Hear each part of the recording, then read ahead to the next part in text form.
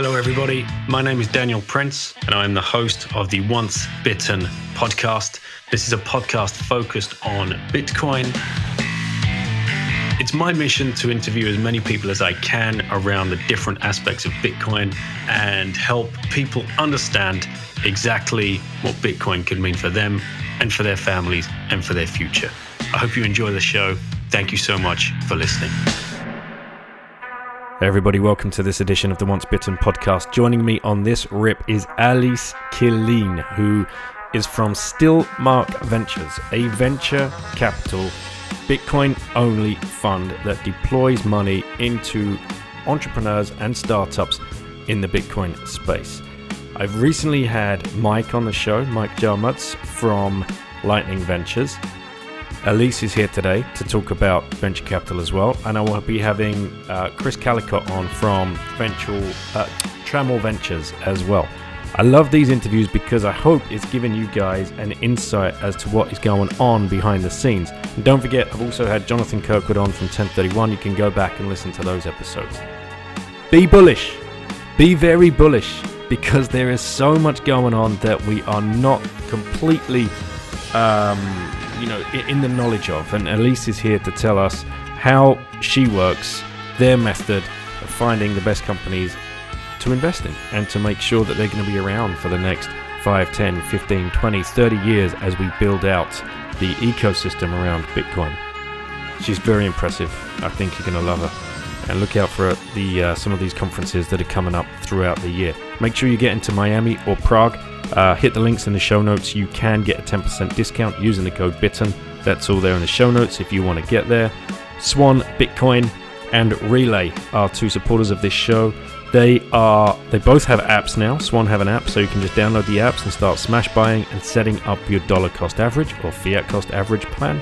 You can also call them and speak directly, get a white glove service to their private offering. Why would you not do that if you are looking to invest up to 100,000 euros or dollars or more in 1 year? Or if you're a business, Relay have Relay Business, where you can be onboarded as a business and start stacking sats straight onto your balance sheet with brilliant advice along the way.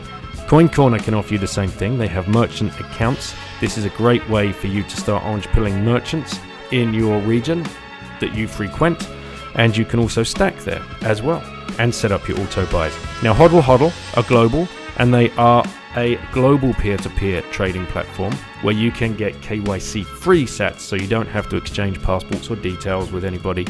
You just log on to the platform, make yourself a avatar and an account, and start buying the Bitcoin that you need in the currency that you need. And they are throwing a conference 2nd to the 3rd of September in Riga, again, the Baltic Honey Badger. I'm going to be at all three of these that I've spoken to, and I'm looking forward to seeing all you plebs hanging out in the bars as well. It's the best time. Meeting other plebs is so key. So get on Orange Pill app and start getting to know people who are closer to you and go and meet each other in real life. Anyway, back to stacking. Up your privacy if there's something you need to do or are looking to do or want to learn about. CoinJoin services are out there. There are 2 or 3 in the main arena. You can use wasabiwallet.io. Just download that, create a wallet, run some sats through it, see if that's a service for you. And Shift Crypto have you covered for when you ultimately cold storage your sats, which you should be doing. If you've ever listened to this show or any of the other Bitcoin-only podcasts, they will tell you, get a hardware wallet. Get a Bitbox O2. Take control. Enjoy this rip with Alice. All right, we're recording. Alice, great to meet you. Nice to meet you. Thank you for having me on. You're welcome. Looking forward to the conversation, talking about how you found Bitcoin and venture capital, Bitcoin only venture capital, of course. But Lauren's got the juicy questions first. Hi. Nice to meet you. Yeah, nice to meet you too. So I haven't had that much time being able to think about the question. So I'm gonna go up with my backup question. What is your favorite thing about Bitcoin? I think my favorite thing about Bitcoin in 2023 is the people that we get to work with if we're focused on the space. So folks in Bitcoin are some of the most talented, most brilliant in the world. And they also have this other sort of odd thing about them, which is that they care about the impact of their work, and not just the immediate impact, but what they see of it in the next decade or couple decades. And so everyone is working really with a mission to change the world for the better. And it's really something special to be able to work with people that are both so bright and so well intentioned. And because of both of those things coming together, they're just dedicated to their work regardless of the external conditions. And so I feel really fortunate to be able to spend my time in that way. So we're not all toxic maximalists, Lauren. When did I say that? That's just the kind of what's the reputation people in Bitcoin get. But as Elise said, Oh. you would not meet a bunch of more focused people that are focused on building for the future and for a better future, and especially for kids' futures as well. Okay, yeah. All right. Well, thank you for your question. Yeah, thank you. Bye. Thank you. Good to meet you. Bye-bye. Nice to meet you too. Oh, thank you, Elise. Right. Yeah. Where do we start here? Where do we start? Let's start with who is Elise and what is it that you do?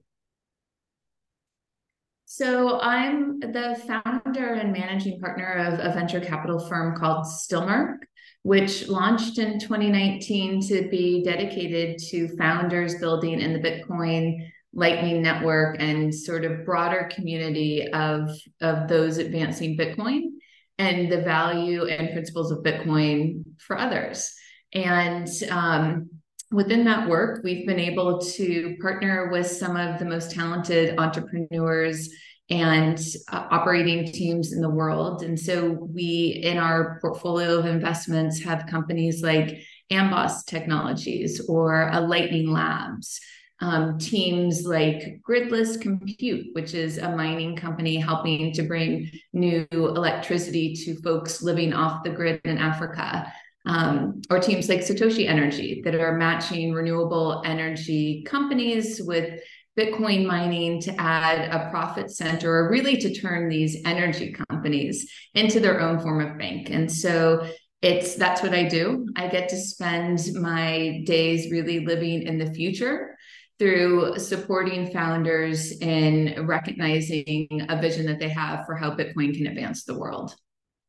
Okay, now what I love doing is backing up and figuring out how you got to that path. What were the touch points? Sure. What one? Obviously, you'd have had a different career. Nobody goes straight into Bitcoin venture capital. So, what led you there? What happened after you'd left? School or college? What was the path to finding Bitcoin and then launching your own fund?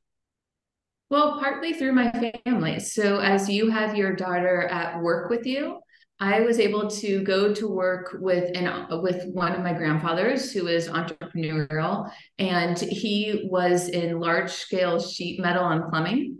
So he was on the business side, but of course, this is very blue collar, practical work.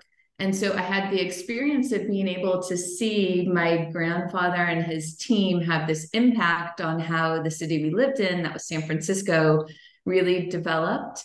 And, seeing and recognizing the value in this sort of tangible contribution to the community. And that actually became an experience that felt really dissimilar from what I was in academically. So I did undergrad, I went into a PhD program, and I felt, in contrast to the feeling I had in working and being on the job with my grandfather, it felt really different. It felt more sort of intellectual in terms of the end pursuit was research papers. And I find, it's fun to write and to think and to, run experiments and gather data and try to consolidate new insights. But for me, what I valued and had learned to value by being at work with my grandfather was this tangible result of your work and seeing the world or even just your neighborhood change. And so in my academic career, I started to feel sort of disconnected from those initial family values.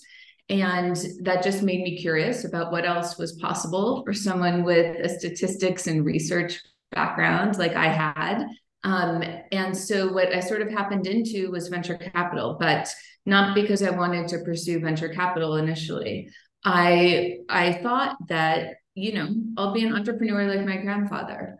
And if I want to do that, I should probably network and meet investors and venture capitalists. And so that's what I started to do. And one of the first VCs that I met said to me, Elise, with your background in research and writing and statistics, it might make sense to try your hand at the other side of the table and to see if you like venture capital. And so I agreed to a 10-week internship. And that was more than a decade ago. So he was right. It worked. It clicked.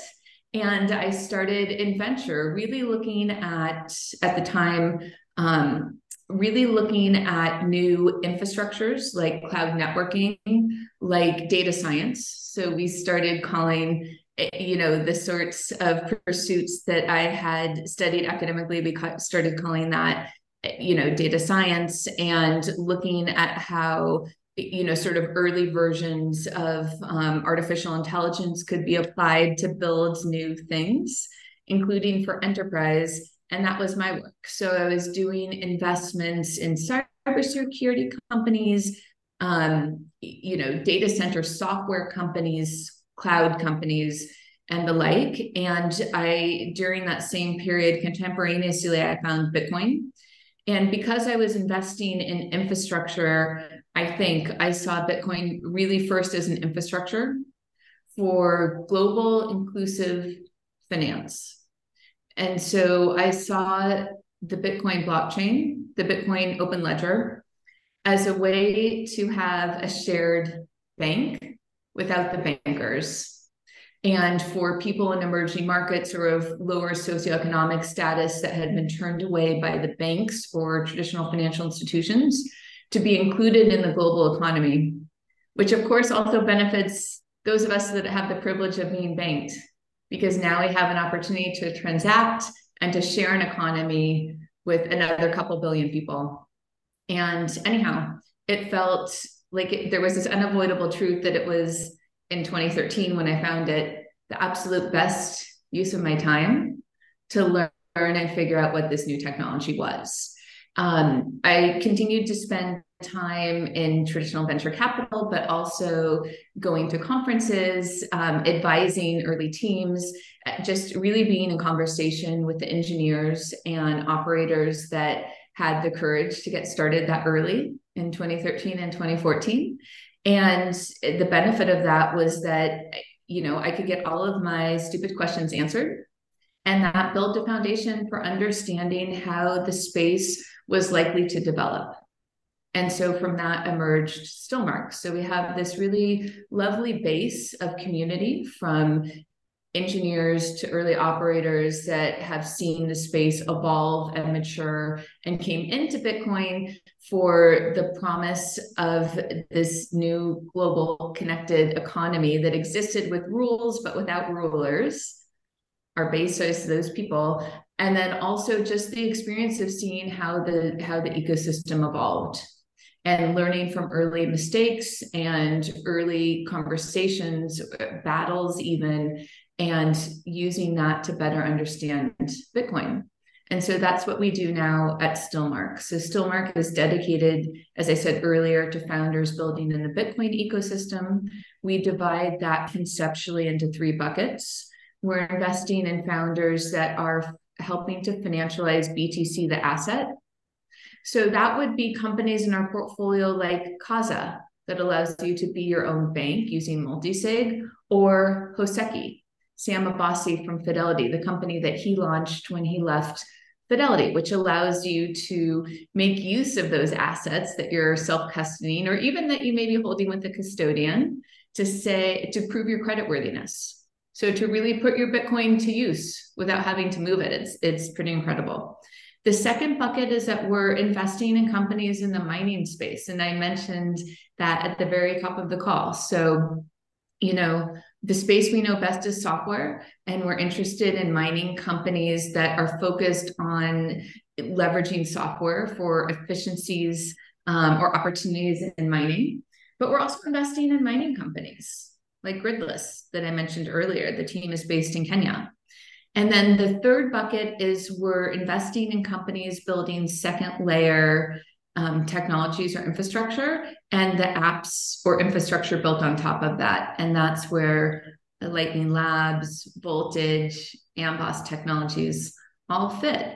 So we get to sort of see the space develop in this really lovely, comprehensive way. We're not focused on any one subset of that, but just the opportunity of Bitcoin as a whole. And the hope is that if we do our jobs well in supporting founders, so the way that we, the very high level way that we think of our work is just we help accelerate founders in reaching their goal. If we do that well, then I hope that one of the consequences will be that we help to accelerate Bitcoin's adoption, Bitcoin's global adoption. Awesome. All right. I want to ask some questions about the old days. Venture capital around 2010 time in San Francisco. Is that correct? I got started in Los Angeles. Okay. Am I right? Around that time, 2010-ish? 2012. Okay. You got to have some good stories up your sleeve with the scene, the tech scene and the investment scene in those days. Obviously wasn't as crazy at the turn of the millennium, but still plenty of opportunities. I got a few fun questions. I have good stories. Those are stories over drinks. So we, I just, life is the balance of preparation and luck, right? So I got really lucky to work and learn venture capital from folks that were quite experienced. And so the team that I started with had originally started their careers at one of the first maybe accelerator that existed in the world, which was called Idea Lab, which started in Pasadena. And so Idea Lab was started by Bill Gross, and he had a team of young guys that were there supporting companies and that later went on to start a venture capital firm to back those first version of e-commerce companies, basically. So the first companies that were sort of figuring out what apps could be developed on the web and what sort of business models were empowered by a World Wide Web. That first group of guys that worked with Bill Gross at Idea Lab formed a venture capital firm. And, I guess a decade and a half later, or 3 funds later, I joined that team. And so, I was able to learn, venture capital is a profession in which is both, I suppose, creative, but also, frankly, there's a science to it. And so understanding the practice of venture capital and how to best, allocate capital in a startup ecosystem so that you're helping that ecosystem to really flourish, while at the same time producing returns for your investor base. It seems fun. I think that's what people think, but there's also a science to it. And I was lucky to learn that from some folks that were quite good at it. And I have their stories, though I don't share them on podcasts, but it was, I think there's a benefit in that. And it links back to the first thing I said in response to your daughter's question, which is that the character of who you invest in matters, actually. Mm-hmm. So if you're sort of messing around in crypto or Web3, evaluating someone's character and doing due diligence is going to be incredibly important. And we've seen that, right? Yep. Over the past few months. We've seen a lack of due diligence or of questioning someone's character come to not only cause harm to the venture capital firm, but to the broader ecosystem. And so now I'm talking about companies like FTX. Now, the benefit of being in Bitcoin, we still have to consider people's character, is that all the founders in Bitcoin are a self-selected group that have decided, instead of spending their time launching a token or capitalizing on people's gambling behavior, to take a fraction of a transaction of each sort of gambling exchange. Instead of doing that, they're going to try to help bank the world, or try to help bring payments to poor people, or try to help, privileged people, people without privilege, everyone be able to opt out of the fiat system that they live in and have another option. So anyhow, it speaks to someone's character and most fundamental decision making that they would choose, instead of the pursuit of quick money, a longer path that can have an equal or better return as that quick money, but it's going to be a grind and hard work. So, we have the incredible benefit of being surrounded by people of that type of character. And then, of course, it's still important to do due diligence and make sure we really know who we're investing in, and also that they know us, because it's sort of a 10-year deal. And so you want to make sure that everyone is signed up for the relationship that they're getting into.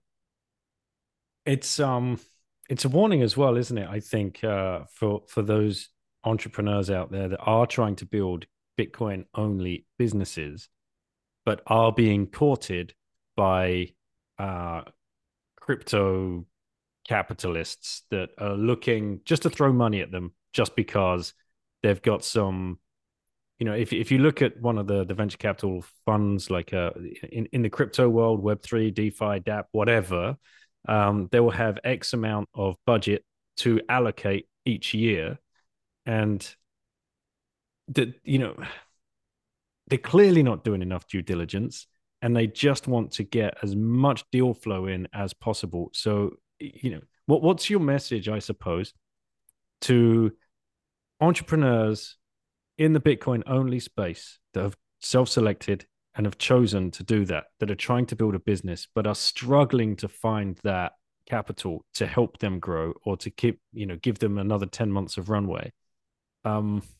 Because the temptation to take that crypto money must be very, very hard to turn down.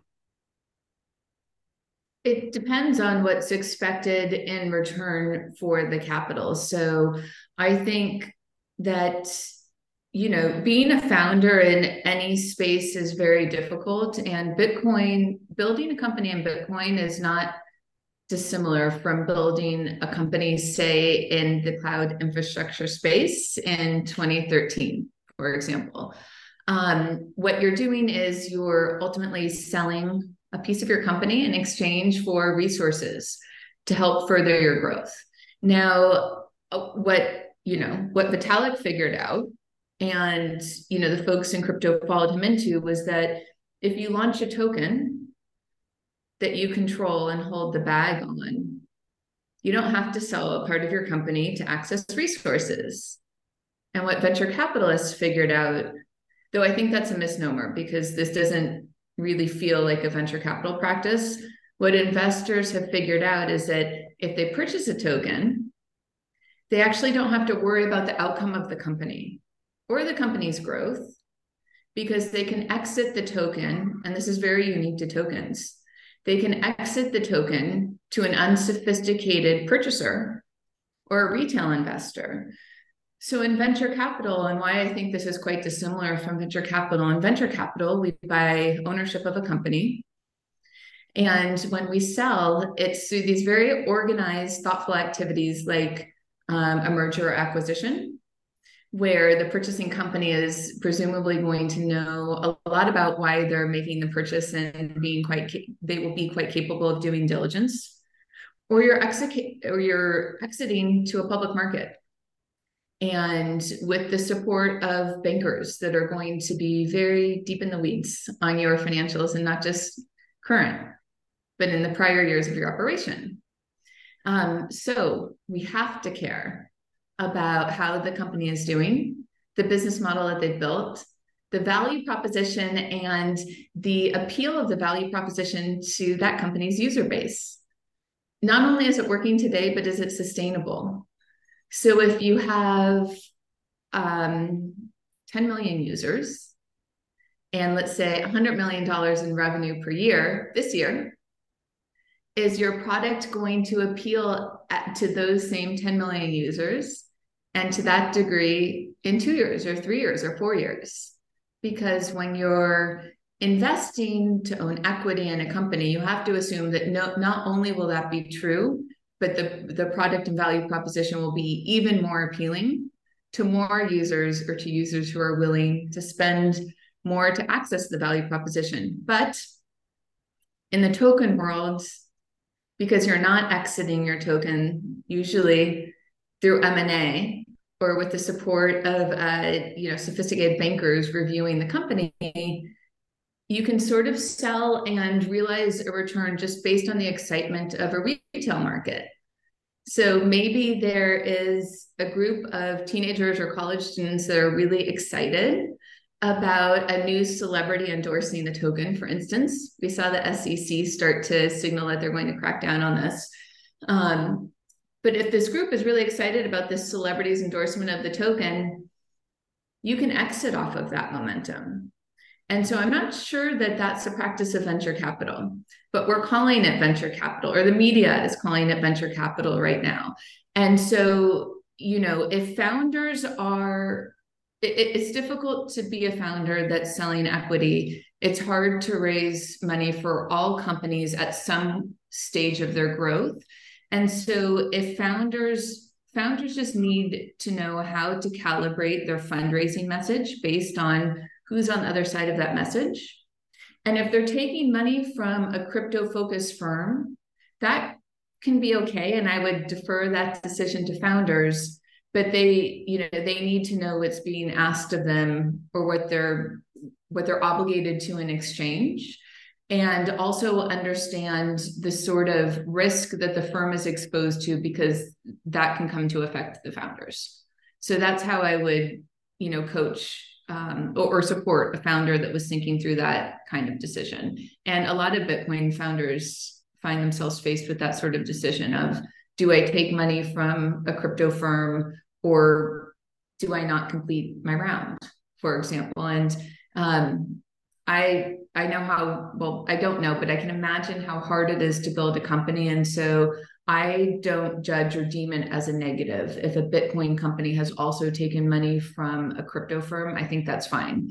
As long as the founder has done so, thoughtfully, and generally they have.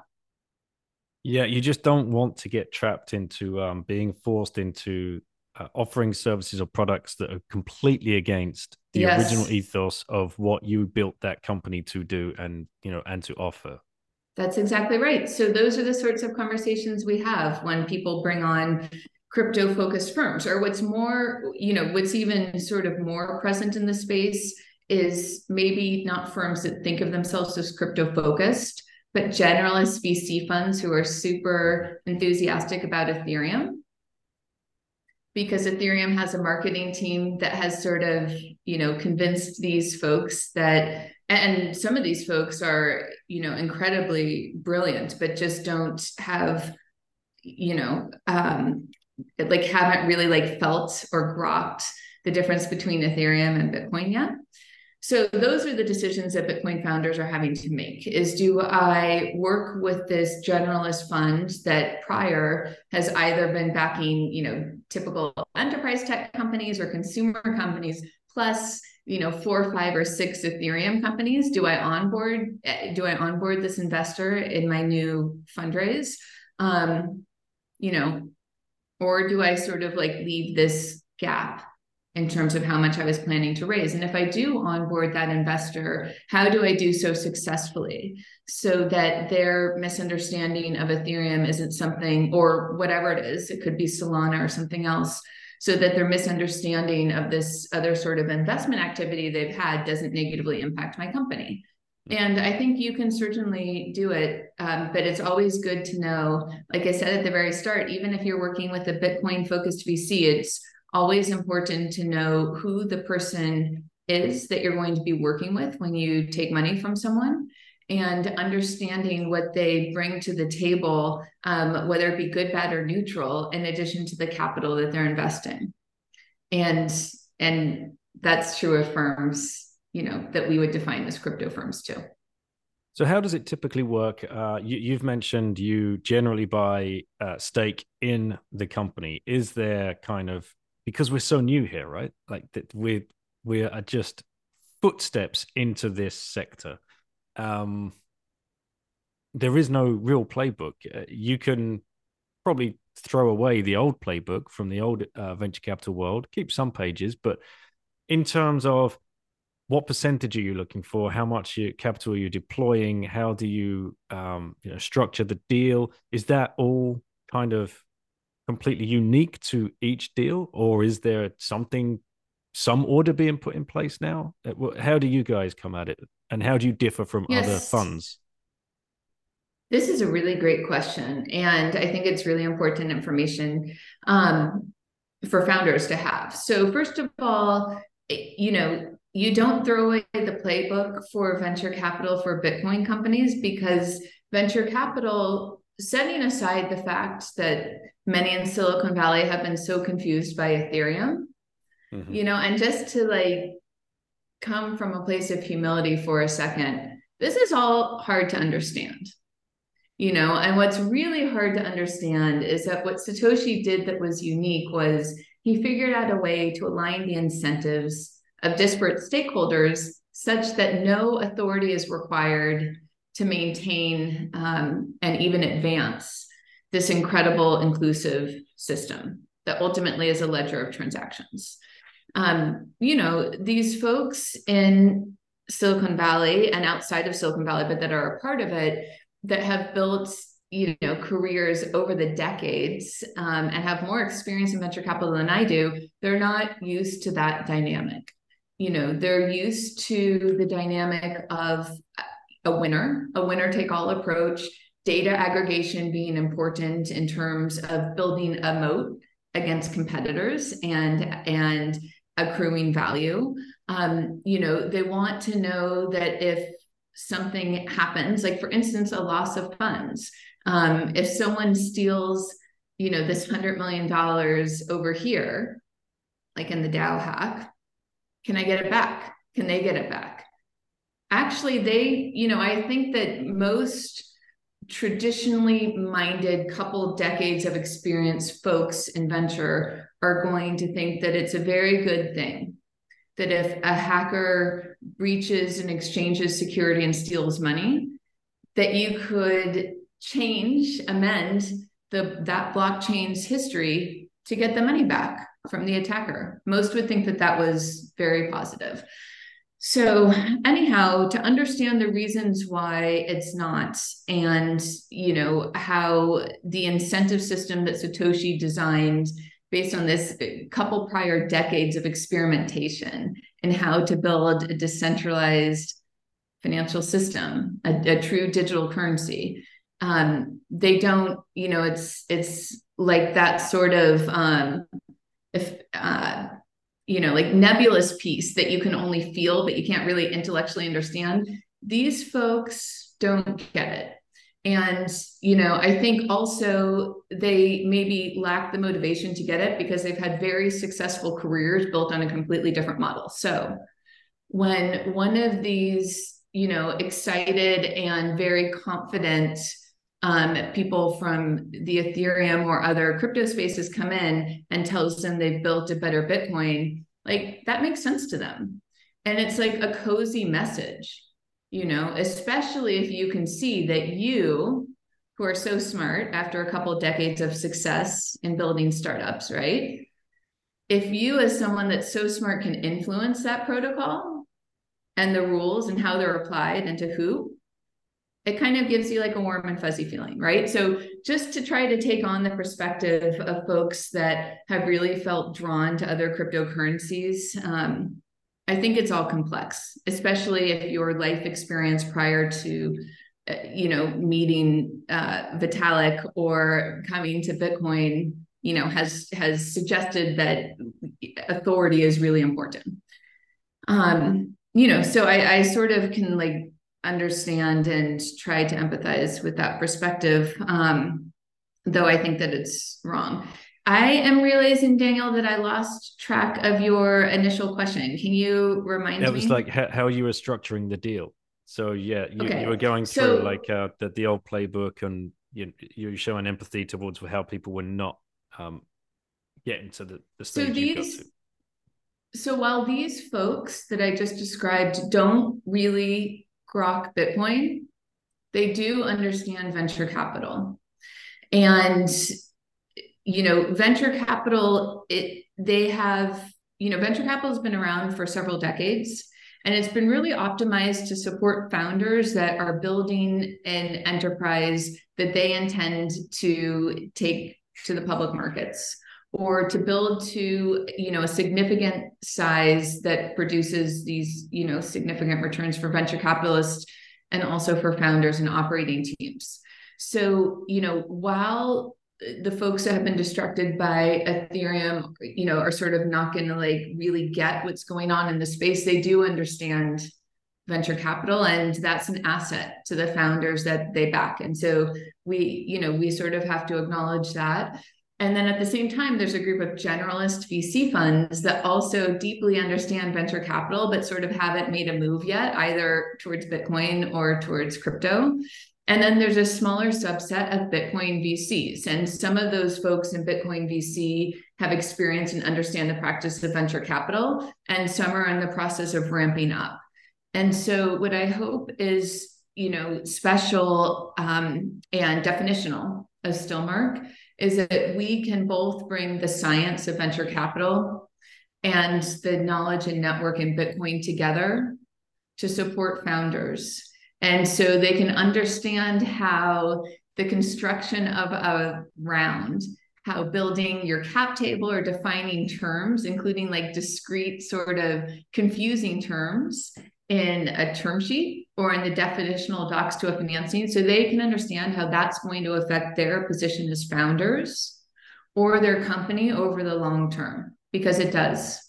Then there's other sorts of just general, maybe not rules, but, sort of like learned and repetitive sets of best practices or ways to grow a company in terms of how things operate. So for example, how do you mature your org structure? How do you change your team, promote people to put them in positions of leadership, or maybe move people laterally when the company is really scaling? So when you're going from a 4-person team and then things take off and now you need an 18-person team, what does that look like, and how do you actually do that? So I think that those are the sorts of questions that people who have experience in the field of venture capital or company building are going to be able to support founders with, whether or not, they've also backed crypto companies. They'll still know those sort of operating pieces. And at Stillmark, what we're trying to do is to both deeply know Bitcoin and be able to support our portfolio companies with these just practical pieces of how do you go through these stage shifts in growing a company. Or you posed this question earlier, if you're raising a really large round and you're going to need to work with people that are generalist VCs, but have also backed crypto companies, how do you work with them in a way so that both they feel fulfilled and that they understand what you're doing and excited about it, while also making sure that their passion for crypto isn't something that becomes disruptive for your Bitcoin company? So all of those things are, fundamental to the practice of venture capital and Bitcoin venture capital. Typically, what kind of percentage would you guys be looking to purchase, for want of a better word, or invest? Thank you for repeating that detail of your prior question. So we don't have a hard and fast rule there. But for a major investment, or if we lead an investment, so meaning if we work with the founder to draft the terms and the documents, then that will mean that we're purchasing 5% or more of that company's equity. Mm-hmm. And in the total round, we would want to see it's typical in a very early round. So let's say seed or pre-seed or maybe series A, that you'll sell somewhere in each round, that you'll sell somewhere between 15 and 25% of your equity. Mm-hmm. And we like to see it 20% or less. And we probably wouldn't participate. We would be, really like circumspect in participating in a round that sold more than 25% of the company's equity. Now, if when you complete a financing, you do that through the sale of equity versus a SAFE, what happens is that in the next round, when you sell that, say 15 to 20% of your equity, that will come from the total pie. So it doesn't just come from the founders or the people that holds the common shares, but it also dilutes the ownership positions of the prior investors too, so that the founder is, sort of preserving their position a bit longer by spreading the dilution across all shareholders versus just those in common. So that's one of the advantages of doing a round through the sale of equity versus a SAFE.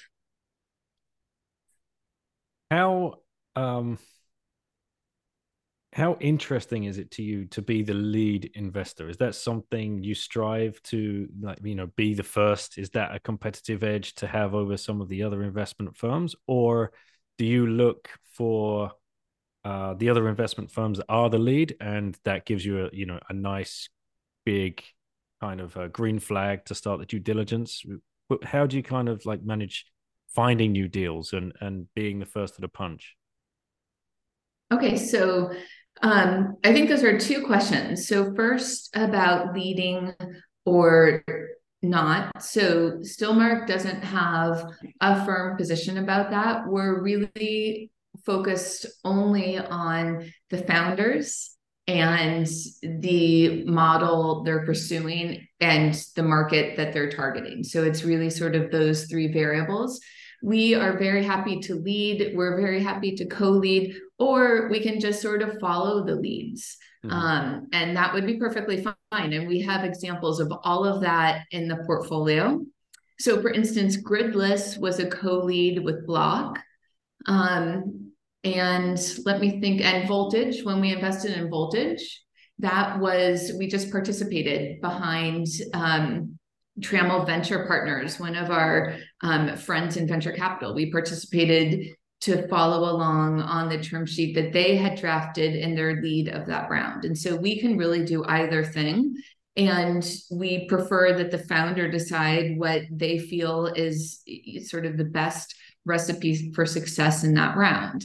Now, in terms of finding things first or not, I suppose that, we also really don't mind the dynamic there either. Sometimes we find things first and, sometimes another VC firm will bring it to us, and both of those things are great.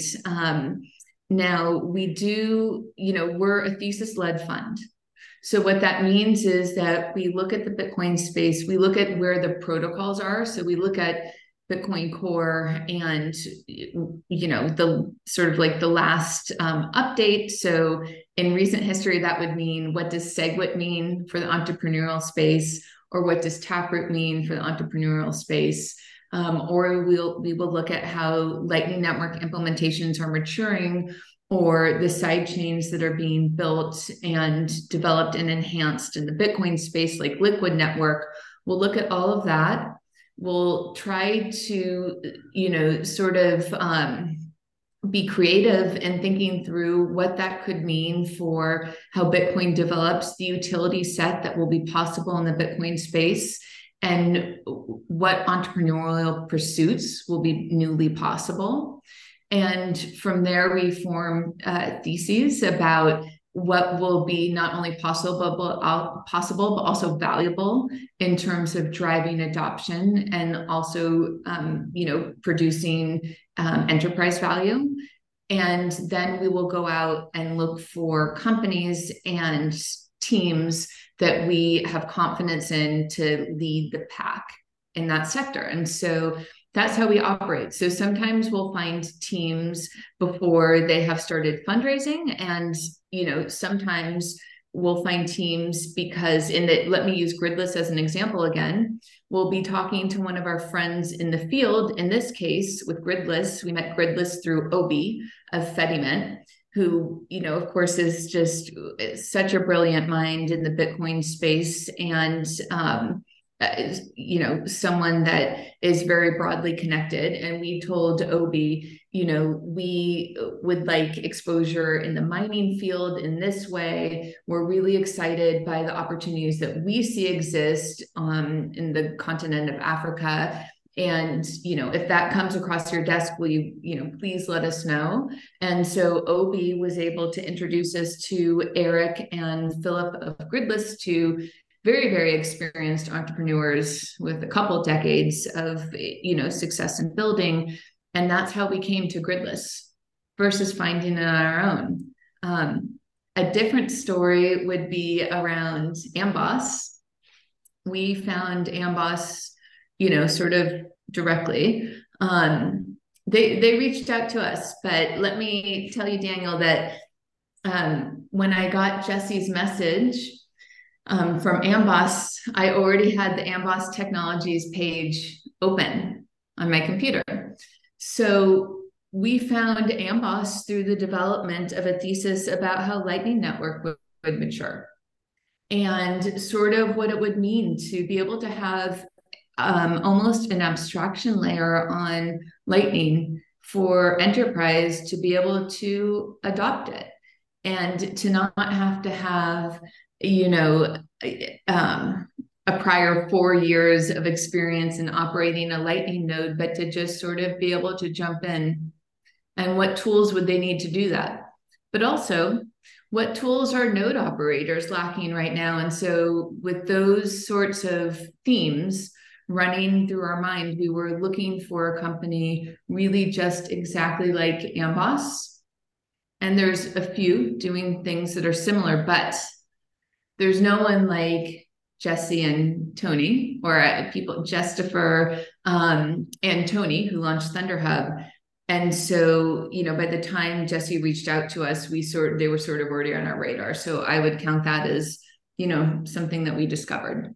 So both paths are, fine and good. And we don't have a preference or any sort of need to own the discovery of a company. We're just, sort of here to make sure that we know the founders in the space and can identify the right time to partner with folks in building their companies. Do you find it more collaborative in this space than the legacy kind of venture capital world that you come from? I don't know, because we collaborated a lot in the legacy, or I would say traditional venture capital space too. So I like that you're saying legacy, Daniel, because I think that in a way this is true, because right now people call Stillmark a Bitcoin venture capital firm, but probably in a decade, that will be like saying today, that X venture capital firm is an internet venture capital firm, right? It wouldn't make sense. And so the generalist or traditional firms that exist today, maybe in a decade, we can refer to them as legacy firms if they haven't adopted Bitcoin, because it will be so ubiquitous as the internet is, that really to not invest in Bitcoin, that will be inconsistent with the practice of venture capital in any manner. So in my prior work in a traditional venture capital firm, and like I described, we were focused on infrastructure and enterprise tech. I did a little bit of consumer tech there too, but mostly these deeper techs. We were really collaborative, honestly. So we would also lead or co-lead or participate to follow on with other leads and deals. I would often reach out to other firms to sort of talk through what we were seeing. and what they were excited about. And so the same, carries over into the Bitcoin space. And venture capital is a really small field. So whether or not you consider someone a peer, they are your peer. This is what it is. So even if we aren't all at the same firm, fundamentally, we're all sort of participating in the same practice, and it's quite small. And so, collaboration is just inherent to the job. All right. When you discovered Bitcoin back in 2013, what were the resources you were trying to get yourself up to speed with? Because there wasn't a great deal back in those days. Were there even meetups? Did you get to meet some of the early people over on the West Coast there? Yes. That's a great question. So it was an advantage to not have as many resources in 2013 or 2014, because right now it's very noisy, which is why it's easier to empathize with people that don't understand Bitcoin yet. So in 2013, when I found Bitcoin, I found it like a couple times, and then I guess I was hooked. But what I did was really rely on the white paper and the cypherpunk mailing list chats. So, and remember, my background was in research, right? So academically. So what I did was I went back through the chat logs where Satoshi was explaining what he had done or thinking through various, sort of elements of Bitcoin or Bitcoin's likely path towards scale with various folks on the mailing list, and Hal Finney is a name that people are familiar with, and he was there. And there were many others. So I'm talking about historical logs versus current. And then I also went back. So I went through all of that, but I also went back beyond that to what I was trying to do was to, as much as I could, understand where Satoshi was coming from in discovering and launching Bitcoin. Because if we could understand that, the way I thought about it was, if we could understand that, we could have better intuition about how Bitcoin would develop. And so, the white paper was starting point one, cypherpunk mailing list with discussions with Satoshi, and also without Satoshi, just the group talking about Bitcoin was point two. And then point three was going back into the history of the prior attempts to develop digital currency or a decentralized ledger. And, obviously Satoshi was, he built Bitcoin off of those learnings. And so I wanted to learn those things too. So that was what I did. The other two really good sources at that time were Adam Back, who had a lot of great long form content in podcasts and other interviews, and Andreas Antonopoulos. And so, in 2013 or 2014, if you went onto YouTube and you searched for Bitcoin, the people that would pop up would be Andreas or Adam. And there was a Bitcoin talk show too, right? So it was just all signal. And the advantage of that was that you didn't have to try to decipher the message from, highly skilled salesmen versus Adam Back, right? There was, that wasn't a challenge that we had to overcome. It was just sort of trying to figure out what Adam was talking about.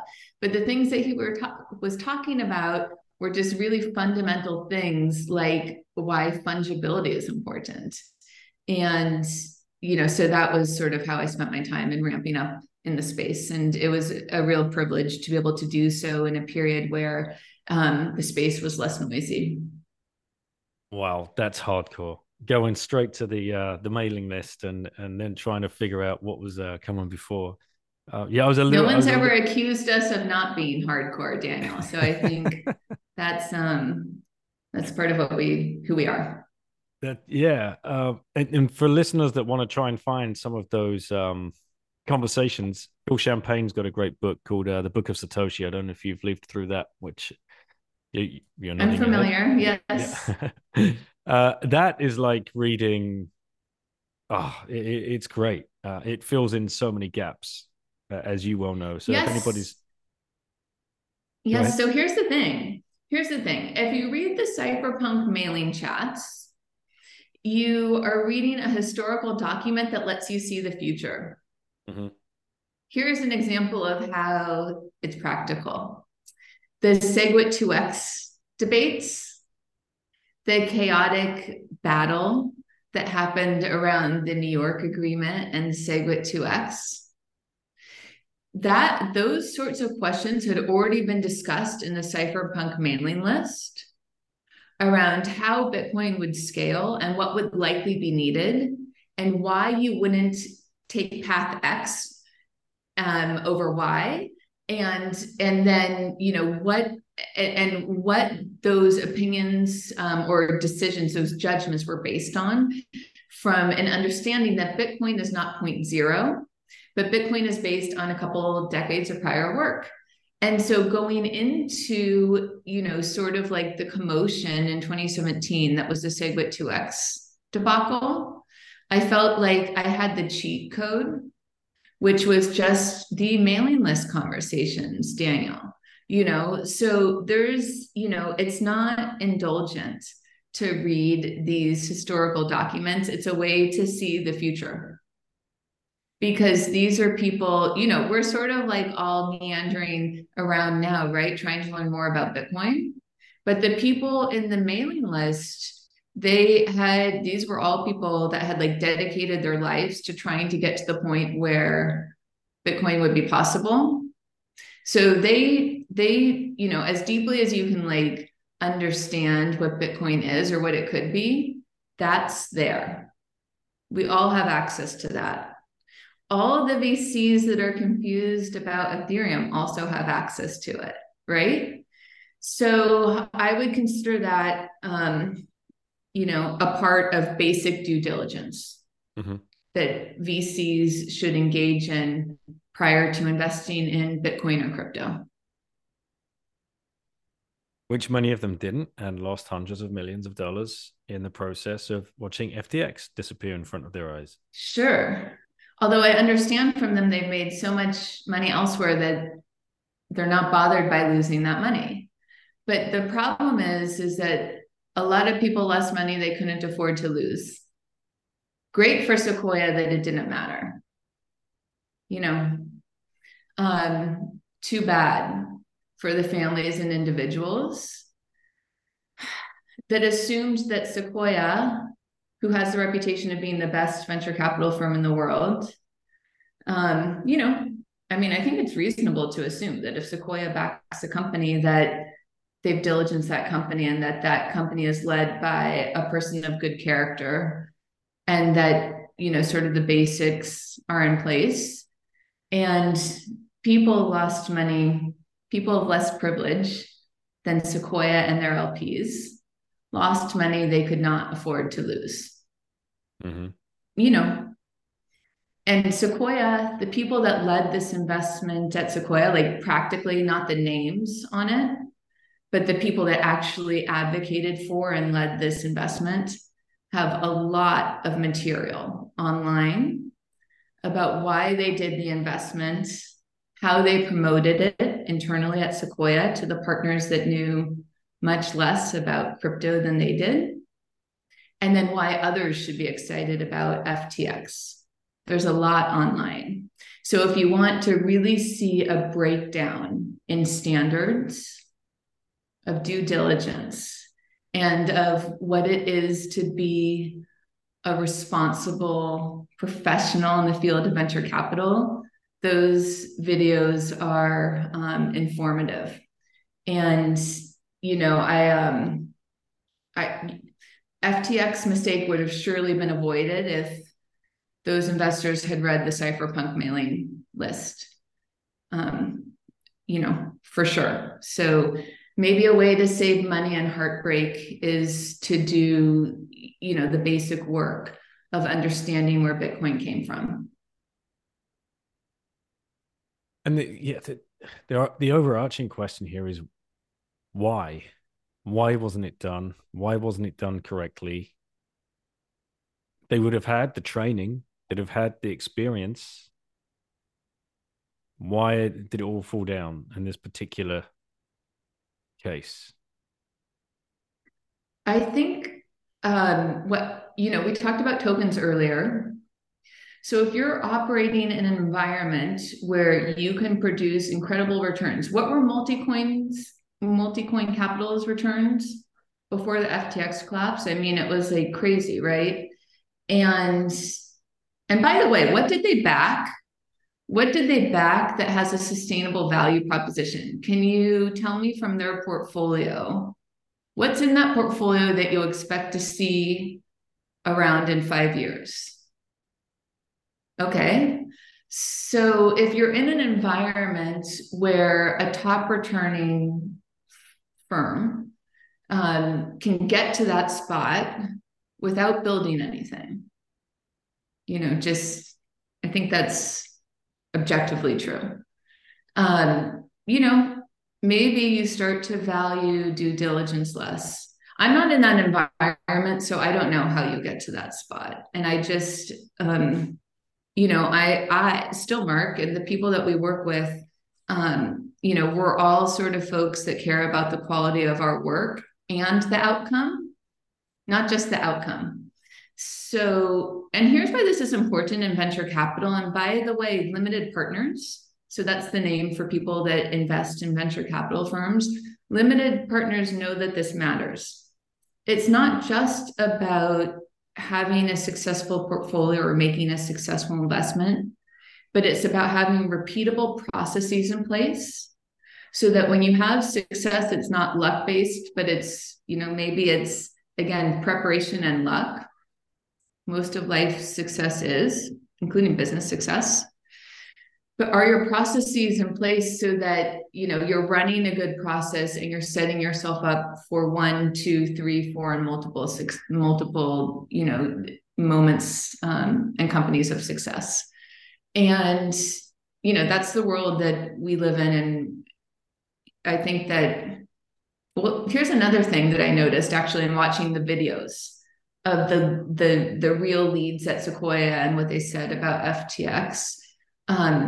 These partners that have built, these older guys, right? Just practically speaking, if you have 2 or 3 decades of experience in venture capital, you're older. And these older guys that are incredibly brilliant in venture capital. And I have had the benefit of watching their work and reading, their thoughts on venture capital and about their practices. And they're very brilliant. And they're also very busy. And so they have largely not had time to ramp up on Bitcoin, on Ethereum, on Solana, on the long tail of tokens. And so they're deferring to these younger new partners who are not at all prepared and who seem really smart because they understand the lingo and how things work. So there's like this superficial level of incredible intelligence about like how to tweak, an AMM to be attractive to more LPs, right? Like, what does that mean practically? The partners don't know. But when you're hearing, like this younger person that's super excited about crypto speak, it sounds really smart and, maybe even it sounds more complex than what you yourself as an older partner are able to ramp up on or have the time to ramp up on. And so these decisions are getting deferred to younger folks that maybe don't have the same care and respect for the firm, frankly, or for the brand that they're working for, and are playing it super loose and fast. And, it's a little sad. So let me say this, which is, probably not at all obvious, but I'm in venture capital because I really believe in the field, actually. And my grandfathers, like I said before, were entrepreneurs. And like, I just believe there's no one I respect more than an entrepreneur that sees an opportunity to create value for a community or a population and decides to dedicate their life and blood, sweat, and tears to doing that. There's nothing I could respect more than that. And so, I'm in venture capital because I think my joy is in trying to like help entrepreneurs accelerate their path to doing this good, right? And anyway, the reason why I say this is because I don't just have a passion for Bitcoin, but I also have a passion for venture capital. So to see these incredible firms like Sequoia making such obvious and awful mistakes, and FTX was not their first. It's sad and disappointing and almost like painful, because actually I love venture capital, and I feel like I understand the power that it has when it's done well.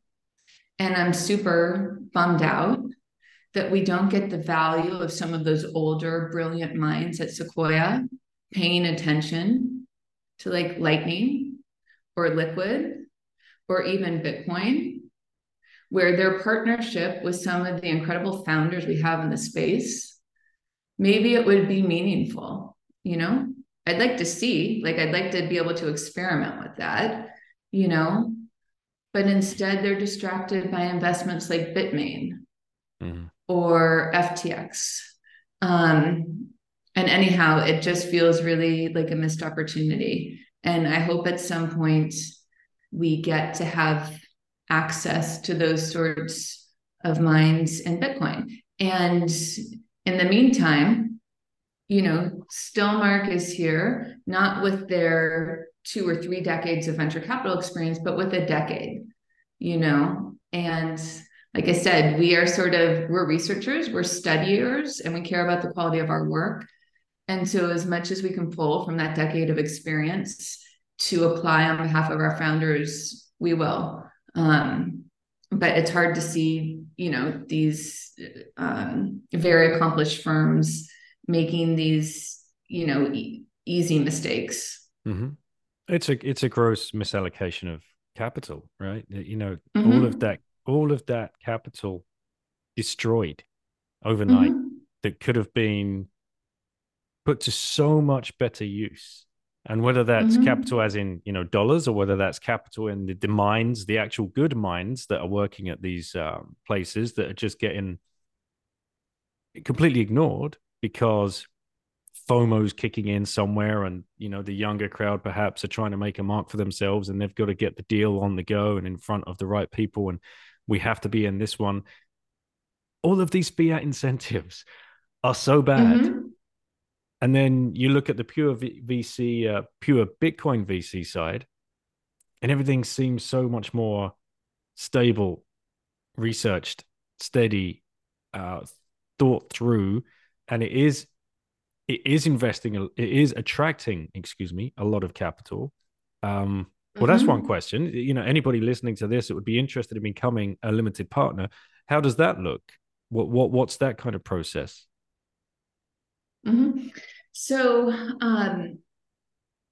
okay, well, so just practically, to be a limited partner in a venture capital firm, one needs to be an accredited investor, which has a very specific meaning and a requirement of a minimum amount of total assets. Stillmark has worked with both high net worth individuals, family offices, as well as institutional investors like university endowments or fund of funds. And, you know, so we have a pretty broad base. And I have to say, it's been especially fun to work with Bitcoiners. And here's another group that we really enjoy working with. And by the way, there's crossover between some of this, like the university endowments have Bitcoiners at them. Some of them do, and that's really fun. Although we can also work with and do work with folks that, you know, are just ramping up on Bitcoin and it's not their main thing. And we work with some of those folks too. But it's really fun to work with Bitcoiners. And it's also really fun to work with former founders. And so we've had the pleasure of doing that too. And, you know, so we don't disclose our LPs, but we've had some come on board that have built really incredible and like fun and notable companies in the traditional tech space or consumer tech space. that, now they're sort of like figuring out what they want to spend time on, and they learned about Bitcoin and decided that they wanted to participate, and invest in a Bitcoin VC fund. So anyhow, it's just really, really, I feel that we have a really lovely, smart, just, fun and thoughtful group of limited partners. And it's just been a pleasure to build out the network in the way that we have.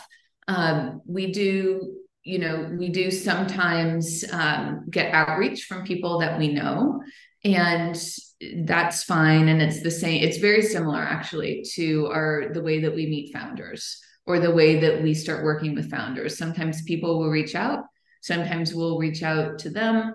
And, that's the way that it works, and how we build the network and sort of like community that's really at the foundation of Stillmer.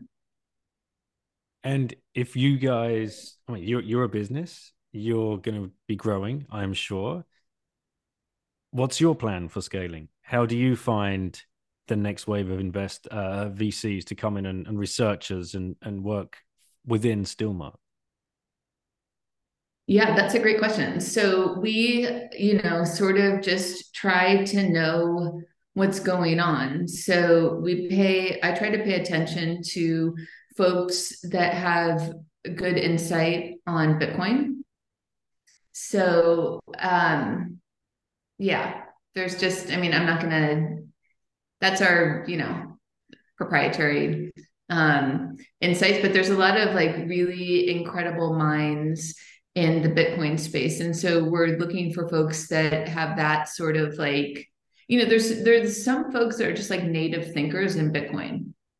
And I know you know exactly what I'm talking about because you've interviewed many of those folks, but there's just some folks that I don't know how, but they, were born into the world to work on Bitcoin. And so we try to pay attention to all of those people. And some of those folks will become portfolio founders. Like, let me give you an example. Paul Itoy, who is building Stackwork and Sphinx Chat. Like, I don't know how, but Paul is someone from the future that just understands Lightning Network. And it's incredible. And so we're looking for, and also, by the way, you can build an incredible company in the Bitcoin and Lightning space without having that sort of, like obsession or connection to Lightning. And we work with those folks too. But anyhow, in terms of building Stillmark as a firm, that's what we're looking for. Now, there's something else going on that we haven't talked about yet, which is the intersection of Bitcoin with other areas of innovation, other technologies, and other trends. And so with that in mind, and especially as a thesis-driven fund, we are paying attention to other areas and technologies that we expect to influence Bitcoin's adoption, and Bitcoin's opportunity space, or how enterprise value is created in the future. And so looking for folks with expertise in those areas is also important, and that will be a part of how Stillmark grows as well. I hope did that answer the question, Daniel? Yeah, I was just wondering if anybody is listening and thinks that they might be able to, help you guys. Are you looking for anybody? Is there, space available? Could somebody reach out and apply for a role? Yeah. So let's see. So normally, they definitely can. It's I don't want to. So we're opportunistic. So we don't have a spot open, and we also don't not have a spot open, if that makes sense. So we're opportunistic in how we think about building. And really what's most important in terms of growing the team is thinking about how Stillmark is able to support the founders in the portfolio. And so it's quite dynamic in terms of how we think about what's important to include internally at Stillmark in order to best support our founders. So we're paying attention to all of that, and that will be the primary driver in who and when we add people to the team. It'll be about where the market is and how that's affecting our founders, and how the portfolio shapes up. So another thing about growing a venture capital firm is thinking about the right size of a next fund, and how that links to the portfolio that you plan to build. And so this is something else that's really different from the token world. But in venture capital, when you're building a firm and you're doing that through the creation of consecutive funds, what you're doing is you're really looking at the market and the market as it fits your investment mandate. So, like I've said a couple of times, and at the start of the show, we're focused on Bitcoin. So within the Bitcoin space and for early stage and Series A companies, what sort of entrepreneurial activity and company activity private company activity do we expect to see over the course of this fund's deployment cycle? And the initial deployment cycle is 3 to 4 years. What sort of activity do we expect to see there, and how much capital can we actually invest over that period and produce a good return on, right? Which is our commitment to our limited partners and effort to produce a good return. And so that's another important element in growing a VC practice, is sort of getting that assessment right. And whereas in the token space, of course, you don't have to do that because of the exit dynamics that we talked about earlier. But Stillmark needs to be thoughtful in that way. And so that's how we think about it. We think about what's going to be happening in 3 to 4 years. What size fund do we need to build in order to support that entrepreneurial activity?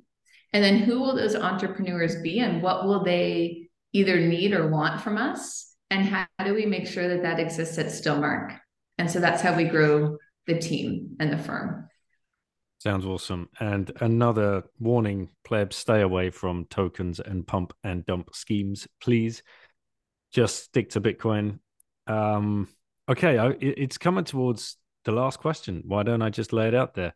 If you had one last orange pill left to give to somebody, who would you give it to and why?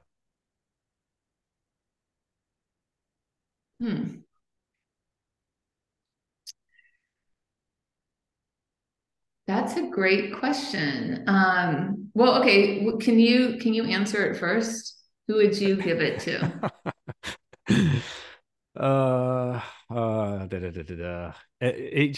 still come back to the same answer each time.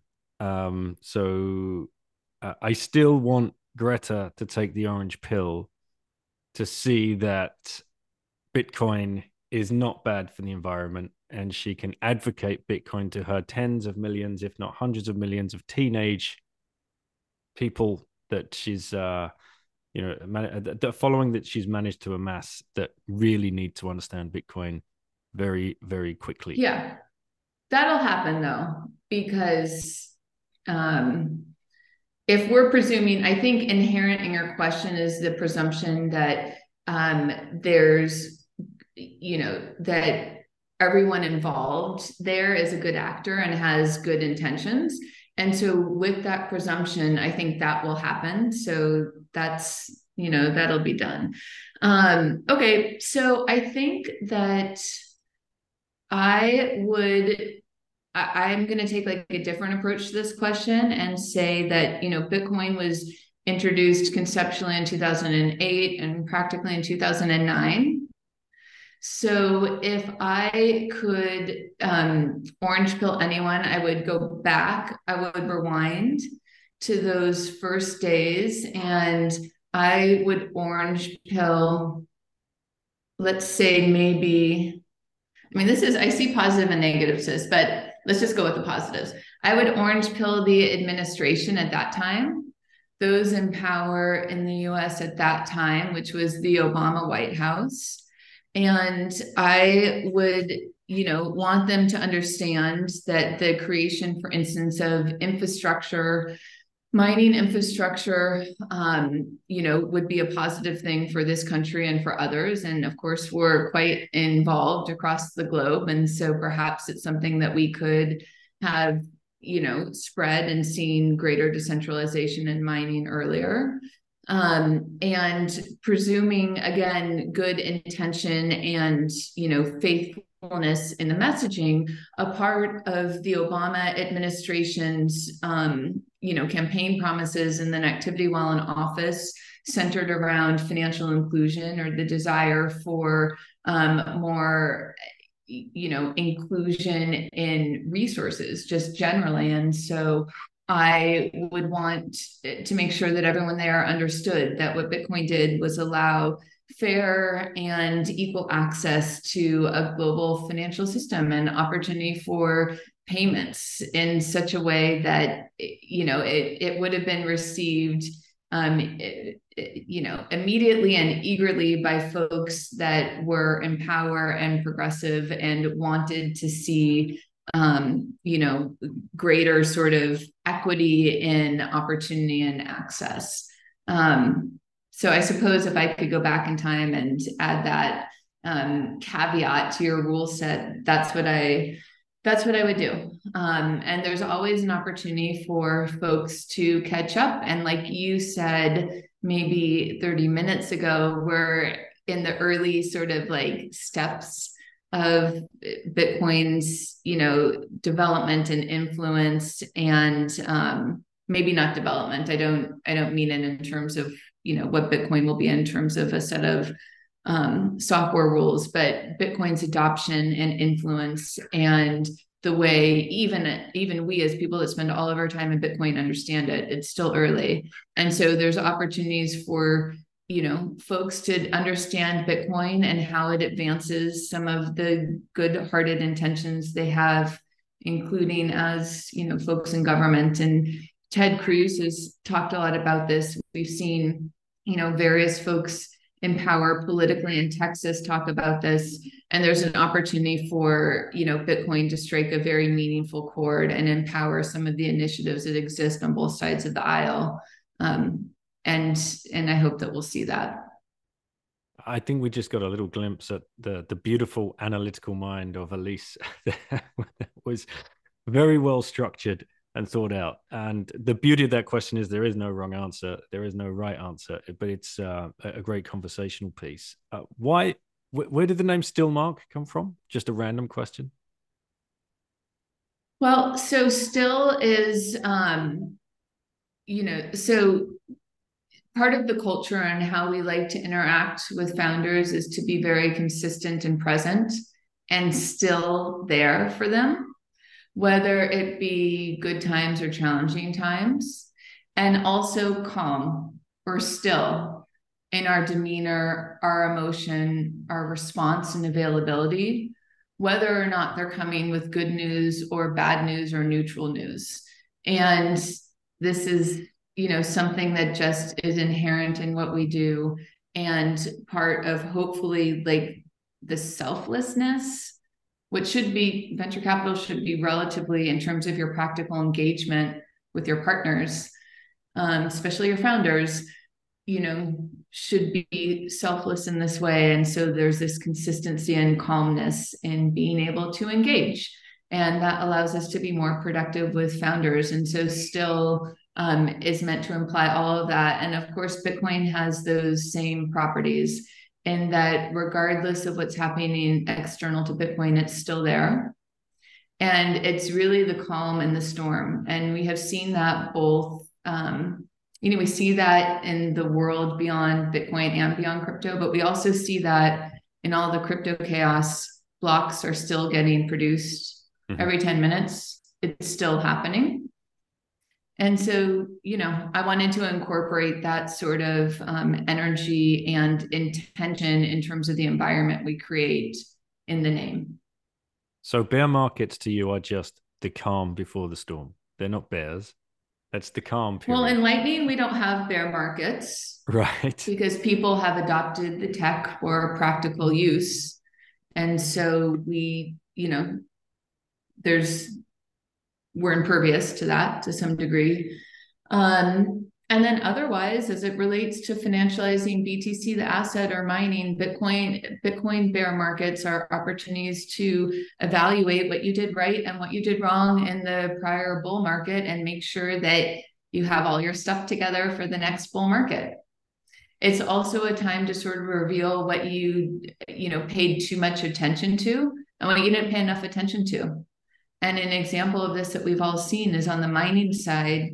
There were a lot of mining operations that didn't think enough about diversifying revenue so that they were able to make it through bear markets. And mining is very hard. So I don't say this to imply that anyone did anything wrong that was avoidable. But that's what the bear market is for, is to sort of evaluate where you're at, how you've been allocating resources, including your attention, and to make shifts. And so that's, we sort of, I don't know, I think a bear market is something to look forward to, because it just gives you time to sort of put those repeatable processes in place and the best practices in place and ready your team for your next stage of growth. Yeah, absolutely. Well said. Well, Elise, thank you so much for your time and everything you're doing. You said right at the beginning, working under your grandfather, seeing the the effect that had on communities. You're doing the same thing. You're part of the Bitcoin plumbing, right? To use the analogy of what your grandfather was doing with the sheet metal, I think you said at the beginning there. That's what we're doing, right? We're building the plumbing for this next globally all-inclusive voluntary financial system, which is going to lift our species to places we've never even dreamed of before. And I'm here for it. You're here for it. The listeners are here for it. So thank you. How can people reach you if they would like to? So 2 ways. One, stillmark.com has an email link for founders and a separate link for others that want to reach out and be in contact. And I'm also on Twitter, at least as an observer, sometimes as a speaker, at Elise Killeen, just my first and last name. And also a lot of fake Elise Killeen accounts. So, hopefully people have figured out how to discern real from fake, but the spelling of my name on Twitter is important, and that's where I'm at. So, and hopefully this year we'll be back on the conference circuit more, although nothing planned as of yet, but it's always lovely to meet people in person as well. And so I'm hoping that that's something that 2023 has in store for us. Yeah, absolutely. Well, if you are coming to this side of the pond, I hope to see you in Prague or Amsterdam. They would be 2 definite ones I will be attending. And if I make it across over there, maybe I'll bump into you in Miami. Fingers crossed. Yes, I will let you know before or when we book travel in either 3 of those locations, and look forward to connecting again then. It was really nice to connect with you and your daughter today, and I'm just really grateful that you created this opportunity for us to talk about Bitcoin. Appreciate you coming on. Thank you so much, and speak again. Thank you, Daniel. Thank you. Well, guys, what did you think of that? I told you she was impressive.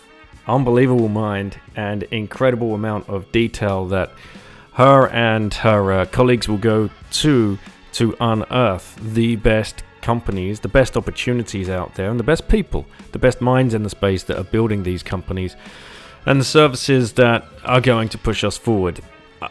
I couldn't be any more bullish on the people that are involved in the Bitcoin venture capital space. It's brilliant. We have such an incredible amount of talent in that space, whether it's Stillmark, whether it's 1031, whether it's Ego Death, Jeff Booth's fund, which is run by Nico and Andy, and an incredible list of limited partners as well. Let's not forget the people that are actually committing the money for these people to go out and do the work and do the due diligence and get those deals on the table. They're to be thanked as well. They are the true heroes. They're the ones writing the checks behind the scenes, not taking any of the accolades. And of course, the builders. Thank you, whoever you are out there building, for what you're doing, these goods and services and ideas that you're bringing to the table, because chances are they're going to be taken and run with and reiterated and made better. But that's what we're here to do. That's the true Austrian economic cycle. Improve what is already out there in the market. You know who the show sponsors are. Alice may have even got some of these on. She might be even on the cap table with some of these companies. We got Swan Bitcoin in the US. We have Relay, Coin Corner in the UK and Europe. Globally, we have Hodl Hodl. That's all a great way for you to start stacking your sats. Look into any one of those companies. They've all got different offerings. There's trade-offs with every single one of them.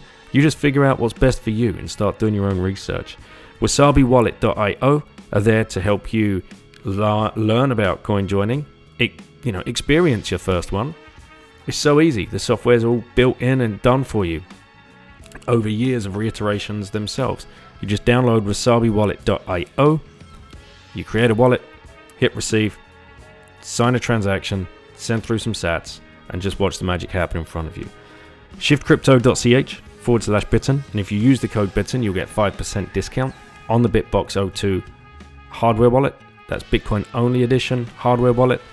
Very important. You know I go on about this a lot. Please take control of your Bitcoin. It needs to get into your own hands. Cold storage is the best way to do it, and there's no excuse for you in 2023 to not be holding your own keys. Get to a conference. We were talking about some in that show. Miami, Prague. We're going to be there, and looking forward to hanging out with anybody that comes up and says hello. And join Orange Pill app. Get to know your plebs in your area and go get out there, meet them, and get involved in some kind of community initiative. And if you want to check out my Linktree or my Vita page, you will find, oh my God, there's dozens of links now to companies that want to offer the plebs discounts on their goods and services. You will find all kinds on there. T-shirts from Six and Lemon or Ungovernable Misfits. You will get books. You'll get merch from Shamory. There's even links to completely outside of Bitcoin. So there'll be links to Love Home Swap, for example. If you want to start practicing flag theory and traveling with your family, you can start home swapping your way around the world. There is a link there with the discount code. Just go check it out. There's all kinds of things there, and it's all pure discount and signal for you guys. Anyway, take care. Hope you enjoyed the show. Catch you on the next one.